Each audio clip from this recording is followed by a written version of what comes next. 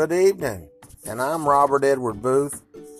It's May 28th, Sunday, and I'm doing my Saturday ministering. Well, I'm awful sorry about not doing it yesterday, but one thing led to the next, and the day was over. So, fortunately, I don't have a large congregation, so to speak. I do my podcast Saturdays normally, but this time it's going to be Sunday, and I do apologize. So, I've been studying, a little bit each week to share and minister for the sake of Jesus Christ, my King. And I encourage that you make Jesus your King, but I don't minister the same message that you get in an Orthodox church. I'm a Gnostic minister, so I look into the esoteric side of real knowledge. There's real knowledge, and then there's church knowledge. You can't, say that you know what you do not really know. That's written in letters in red. Jesus compares the ones that are saying they know what they don't know to vipers. Vipers being serpents. So, obviously, that's an undesirable thing to be, is a person who projects knowing what they do not know. So, I don't minister just from the Roman Catholic Bible, which was entirely created by Romans right after the Battle of Masada, a revolution from the Jews about the oppression coming from Roman occupation of their Mediterranean region.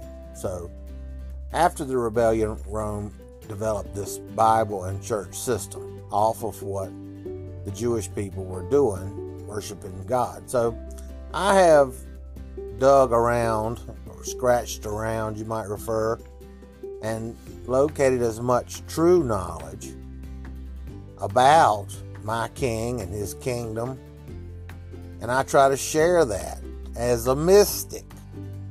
I'm a student of the fraternal order that you refer to as the Rosicrucian order. I'm a member of that fraternal order, and I study esoteric knowledge, inclusive of things that the organized church does not lead the masses by. I minister according to this research and this true knowledge that I can share, even though it's not in agreement with the Orthodox Church. That makes me something of an anti-clergy, an anti-clergiest. There was a group of those in Europe back a few hundred years ago, referred to as the anti-clergiest movement. So, I'm something of an anti-clergiest because I don't support the mainstream or Orthodox Church's message. So when I study the esoteric side of life, the spirit world, do you hear me? The spirit world side of life, how I'm affected, how my relationship with that divine spirit affects me and others, what things that I believe that divine spirit wants me to experience, explore, expand upon in my life to make a better relationship and respect for the Almighty in every way that I could possibly develop and materialize this way before this divine spirit that Jesus taught his following to serve the light. Serve the light. And the Orthodox Church has you serving God. Well, that seems like you'd serve light by serving God. that's really got a lot to do with the difference in a Gnostic ministry. Mine is a Gnostic ministry, true knowledge, and versus what the Roman Catholics developed right after the revolution of the Jews due to them, occupation that the Romans had occupied their territory and were oppressing them by charging them tax and things, just running their social order, as everybody in that region was being made subject of the Roman order. So I've got lots of things on the website 3oaks1.com to support a view that is separate, like a second temple, like a second temple might be. The Knights Templars, you've heard of the order of mystics called the Knights Templars, and they have a temple, a system of worship separate from the Catholic Church. So the Knights Templar have their own temple separate from the Orthodox Church's temple. Jesus was supposedly to have had a second temple, and theologians, which are people that study religious things from that far back, they're theologians, they find in their research that Jesus' temple, separate from the Jerusalem temple that they had him so many times in the Bible confronting the leaders of the church about how things were, operating there at the church temple. So he had, according to these theologians, a second temple like the Templars have, and he was the priest, the high priest of that second temple. Now, in my research, after I scratched around, a lot of places that you wouldn't ordinarily include if you were just an average, citizen. You wouldn't include much different than you go to church, you pay your bills, you live a life that's approvable by the other church people, so you accept what they've got set up to go to church on Sunday. You might even go to Sunday school, but you can't say everything you're being taught, because you're not taught by the Jews, you're taught by whatever the Romans were willing to tell the masses of people that were, being ushered into this Catholic Church system. So I'm studying the esoteric side, where what goes on in the practices that you can find Jesus Christ in the following of early Christians, that before all the book burning that the Roman Church did with the Greco-Roman book burning, before that. And, that group that followed Jesus was let in on things that they don't tell you through the church. So when I look, each morning after studying with my fellow Rosicrucians in this mystic order, I've found that,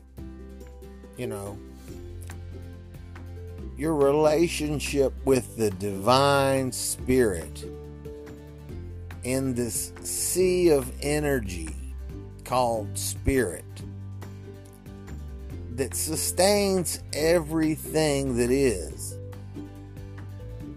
And I looked all around for things that synchronize with that type of an insight, and I find the Wiccans and the elemental magic even agreeing that the spirit side of the elements, where you have your fire and your air and your water, your earth, You have your fifth, the top of the pentagram when you have 5 points on the star.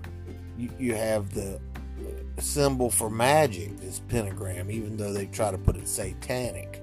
It's a symbol for magic to some, and the fifth point on that star is the spirit, and that spirit is in everything, and is the creator energy, the creative energy that brought forth anything that is and sustains it. So when I look at Gnostic teachings, that what agrees is that the Gnostics believed that above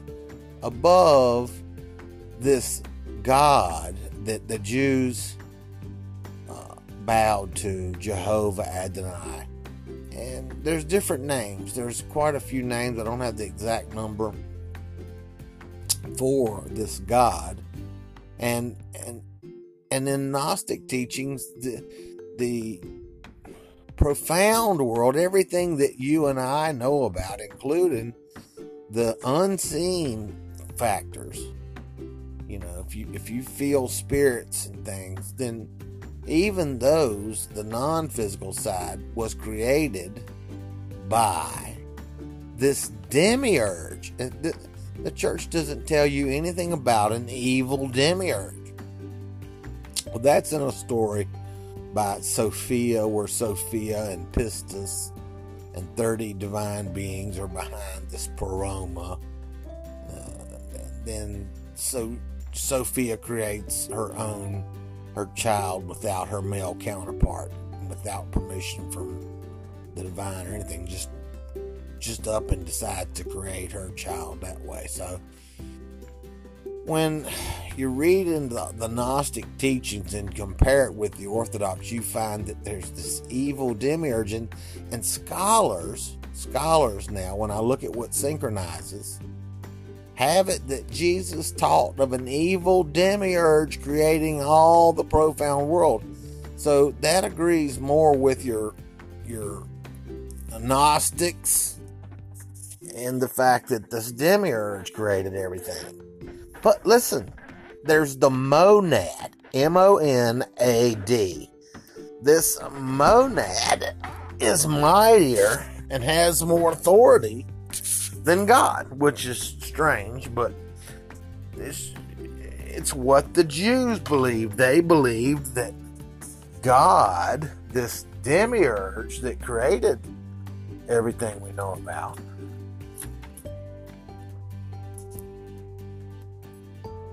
was their God and did create everything that we know about. So the Jews bowed down and revered in the sense that they kept the laws of this demiurge. Now, another thing that I noticed was Jesus did keep the law, and everything that I could find, being as responsible as I could, Jesus did keep the law. Now, if you'll notice in the Roman Bible, it talks about Gentile won't keep the law, and they left room for that. The law was for the Jew. Well, that's fine if those documents are true. And really, as far as putting you in the corner on things, is, listen, the rabbinical law, the laws of the keepers of, Jewish tablature, scripture, laws, the rabbinical order had to maintain that. And at any time, if some other person or people touched those laws and written ordinances from this God they served, then nobody is responsible. And listen, before that God, for those rules that this God has handed to these people. So when you look at synchronization, the Wiccans, the new witchcraft movement that's going on, they have pagan gods, and they will make altars before these pagan gods so that they can be in touch with that energy. so they can connect with this deity or this pagan god. And when I look at that and how it synchronizes with the Jew and this evil demiurge that they're connecting to, bowing to, calling him God, but I see Jesus keeping the law that God made. Now, you're not responsible as far as being cornered into keeping the law. Whether the Romans gave you exactly what the Jewish law was under that God, you don't know. So really you're free in the sense that nobody's responsible for those words in front of that God if anybody touches it. So we're off the hook there. We're not blamed by that God. Now, I study the esoteric side of things, the spirit world side, and what we are responsible for upon the liberty found in the fact that we're not responsible before that God that gave these Jews this word. When you look across at the other, altars that are built before pagan gods, so they can connect to that deity. So you're responsible not to that God because it's been touched by anybody, but listen, if your conscience, if that inner person, the psychic side of you, your spiritual self, if you can feel that the light showed you something, even inside yourself, listening to that inner man or woman, don't bicker that, but listening to that inner self, if you know that's wrong, then if you know it's wrong, there's a natural law because you naturally know and you have that innate ability to know. And most people do. And so if you know that's wrong, then you are guilty and accountable before this divine spirit, monad, but before this monotheistic spirit, God, that takes the place as authority over even this Jewish God that Jesus did keep the laws of at that time. In all my research, I find that Jesus, even as the second temple, kept the law. So whatever evil demiurge Jesus was written to have spoken about, that doesn't make any sense. Why is he serving this evil demiurge? But see, that's where you can be an evil demiurge and still give good laws to your people. So they referred to him as God, at least the conventional church brought it on through, that God, and fine if he was the demiurge that made everything you and me know about, there's a sense of reality there. But given that the monad is really the fatherly, listen to me, quote, fatherly position, the Gnostics would refer to the monad, the authority over God, the authority over this evil demiurge that was created by Sophia. She created the evil demiurge who created everything we know about. There's documents that show where that demiurge had spoken out. These Gnostics had somehow, probably the Akashic, exploring the Akashic realm, the spirit world that knows everything from the beginning to the end. If you can gain access to this insight by way of this spirit, then the knowledge is there. So they somehow had, extracted the fact that this demiurge had spoken out that I am the only God out of all the 30 divine beings behind the pleroma. Upon being created by Sophia, this demiurge still projects to the whole lot of them that he is the only God out of all of them, and he just is the only God. So one of them speaks up, and I wish I could help you on which one. One of them speaks up and tells this evil demiurge, "You are a fool. tells him, you are a fool, for someday there will be an enlightened man who comes and takes you down. So, having Jesus keep the law does not necessarily remove this knowledge of an evil demiurge from my king. Hopefully Jesus is your king. I won't force feed that to you. I don't need salvation. That's a whole nother message. Oh, you're going to hell and everything else. Well, I'm an anti-clergyist. Naturally, I'm going to hell if I speak out against the clergy. But Jesus taught his following that he need not die to save them because God already loved them. And the divine spirit does already love you, as best I can find anywhere.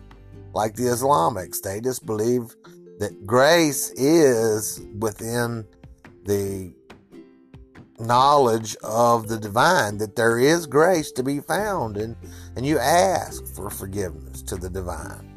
And this monad having authority over this God that the Jews had called God and gave them laws, Jesus somehow, as a member of that society, he was that culture, he was born of it. His brothers and his family were of that culture, so he was keeping that law. And I'll present that argument in different places where Jesus was Heyoka, like me, a sacred clown or a holy man, a Heyoka. You'll have to look that up, a super empath. And so there's ways that I determine. You can listen to the other podcast about Jesus being Heyoka. So, but anyway, whether he agrees to bow to that God, or whether he's crossing it up and skirting that religion, which Heyoka is noted by the Native American description of Heyoka, that Heyoka can skirt a religion while he repairs it. Being a holy person, he can skirt that religion. So if Jesus did sidestep in any way this evil demiurge is still referred to Father, why have you forsaken me? He can be doing that in essence of this fatherly position, that the monad is referred to, this fatherly position. So Father, why have you forsaken me can go, into that skirting that religion so that he can repair it. So you don't know that Jesus is of that same God. Matter of fact, I'm a minister. I do my digging and my homework for you. So if you take 25 minutes and listen to the book of Judas, which came out about 150 years AD, I don't try to deceive you, 150 years AD, which 65 AD is when the Romans were slaughtering the Battle of Masada, finishing that battle against the Jewish revolution. So, 65, 80 more years from beyond when they started the construction of the Bible, the book of Judas shows up, and it says that Jesus was talking to Judas. It says, I'm not even of the same God that you are, Judas. And Judas was a Jew, so he would be under Jehovah, who gave him that law. So even if Jesus wasn't under Jehovah, he can still say, Father, why have you forsaken me? And mean this fatherly position. So along the lines of studying the esoteric side, the spirit world side, having a good relationship with the divine spirit, this sea of energy that you might compare to this monad. When there's no influences but that sea of energy, then that is the divine and has complete authority over everything that's created, all physical or flesh or earth in comparison. When you look at the 5 points of that star, the magic, that the pentagram can be used as a symbol of magic. You have your earth and your air and your water and your fire, and then you have your spirit. So you have 5 points on that star. So everything is underneath that spirit, as far as the spirit being the monad and all the power that sustains and created everything. So this God, this demiurge, is not necessarily the monad, and the monad sustains everything. So you can very much have a relationship with the divine. Now, one thing that I can share with you in ministering is how every day since I started my fraternal order, I've learned about meditation. And several times a day, I'll put in meditation tapes, digital form nowadays, but tapes of meditation sounds and intentions on what directions I want to go with my meditation. And in the morning, I do my vowel sounds. The Gnostics did their vowel sounds like the order that I belong to, and they believe that helped them function behind the pleroma. I assume that that's the veil that these witches talk about. Oh, today the veil will be lower and you'll start being more sensitive to some of the stuff going on behind the veil. Well, I think that's what they're talking about, behind the pleroma. So I do my morning vowel sound. You can learn them if you really want to, but I do a vowel sound, chant that 3 times and try to attune. They'll call it be centered and attuned to the divine. Centered and attuned. I watched a video from a guru who is, like an Indian guru, the Indians from India. He's talking about, how the temple is really a matter of going into the temple, spending time with the divine, and having the right energy of the temple and your moments with the divine in that peaceful place to attune your energy so that you are balanced for the day, so that good things will happen to you, so that your energy is centered and attuned. So meditation and balancing, attuning, like entering into the temple, a holy place, separate and apart from all the other chaotic energies you deal with, and find some peace long enough to adjust your energy for the day. Now, several times a day, I might stop and listen to a meditation tape and attune my energy to the divine or the cosmic energy. So I've learned to do that, and I've learned to do my vowel sounds. And prayer, time alone with the divine, a relationship. Now, one thing that I learned about was something that, in a practical definition, now there's more to the Kabbalah. They talk about Kabbalistic magic and Kabbalism, things like that. I'm not going that far. I'm just talking about a basic practice of the Jews, the Israelites, that were still practicing Judaism, not Christianity, but laws of Judah, and they were keeping Judaistic practices and laws. They used to believe in the simple form of Kabbalah was just more ways to love your God and to love your fellow man or woman, to be politically correct. So you love your brothers and sisters and you love your God. Like the 2 greatest commandments. Love yourself as you love others and love God with all your heart, mind, and body, soul. That is a very Kabbalistic, in essence, ideal. So when you try to have this relationship with this divine spirit, this sea of energy, then you can be a little bit creative like these early Jews or Christian Kabbalistic tribal practices of discovering and developing better ways to love your God and to love your brothers and sisters.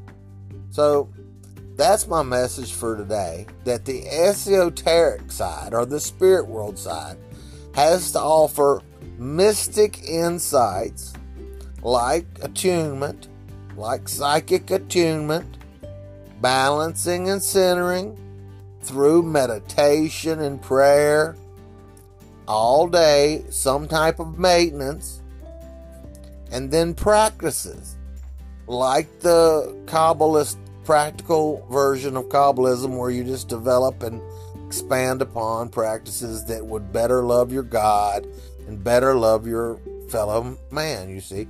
So you develop not only healthy energy from the times that you pull off meditation or prayer, but practices where, like turning the cheek when somebody, smites you on the right cheek. You don't have to get into a big fit with that person. You can turn the other cheek. Now you think about that balancing and attunement that goes on when you are pursuing that. Why would you destroy what you had pursued to develop a healthy energy and balance and centering with the divine? Why would you destroy that over the likeness of somebody smiting you on the right cheek? Now you see where I can pray for my enemies. You see what I can pray for my enemies rather than fighting with them, as long as there's nothing physically going on. And again, sowing good energy to the situation, healing the inside. Listen to me now. Healing the insides, the inner function, the dynamics include the realm of spirit. Heal that spiritual energy by praying for somebody who's done you wrong. Or maybe do good for them in some way. Somebody's talking about them, say, well, say something, well, I know that person goes through right much, and maybe change the subject. You've still done them good. That's healthy energy being sent. Maybe you don't have to be intentional, but it's received because we all intertwine or are connected. At the very root of our connection, we are all souls, and we're all within this divine spirit's creation. So we're connected. And somewhere inside your soul, you know what goes on, even though you're not completely consciously aware, with these other people that you're affected by. So healthy spiritual practices reflecting an understanding that the divine, great and terrible spirit, all the good and bad that ever created, came up by emanations, if you like the word, emanations coming forth from the divine. That's why you have God and the devil and duality in this realm. God and the devil being the good and bad, being reflected, emanations, if you will, coming forth from the very divine, great and terrible spirit. So that being inside everyone, both sides are there. So you do all you can sowing to this good and avoid a worse conflict and more imbalance. You hear the word imbalance? More imbalance. Where you spent time meditating, doing vowel sounds, stopping for prayer, you're attuning yourself. You're centering yourself. You turned the cheek. You prayed for somebody. You've done some good for somebody. Those are all good unless the conflict becomes physical. You are continuing to sow to the healthy spiritual side. And by doing that, the outside of the cup becomes clean. You know what I mean? First, the spiritual side. And hopefully, before anything develops, that'll work. And the physical side will just diminish because you didn't feed that energy. You fed it good instead. So, looking at the esoteric or the spirit world side of things, that's what I do. And I'm Robert Edward Booth, and I bring it to you every Saturday. I'm sorry, today's Sunday. I kind of skipped played hooky yesterday. I apologize. I don't have a big congregation, so hopefully you'll see me next Saturday. I'll see you at the website 3oaks1.com, and we'll learn more about practices that give you balance and attunement to that divine spirit. A healthy relationship reflecting practices that better love that divine spirit and better love that divine spirit in everything else. Respectful of the right place, the right time and order for things that go on. Reflection of a healthy relationship with the divine. And I hope to see you again every Saturday. I'm Robert Edward Booth, the anti-clergist. See ya. threeoaks1.com.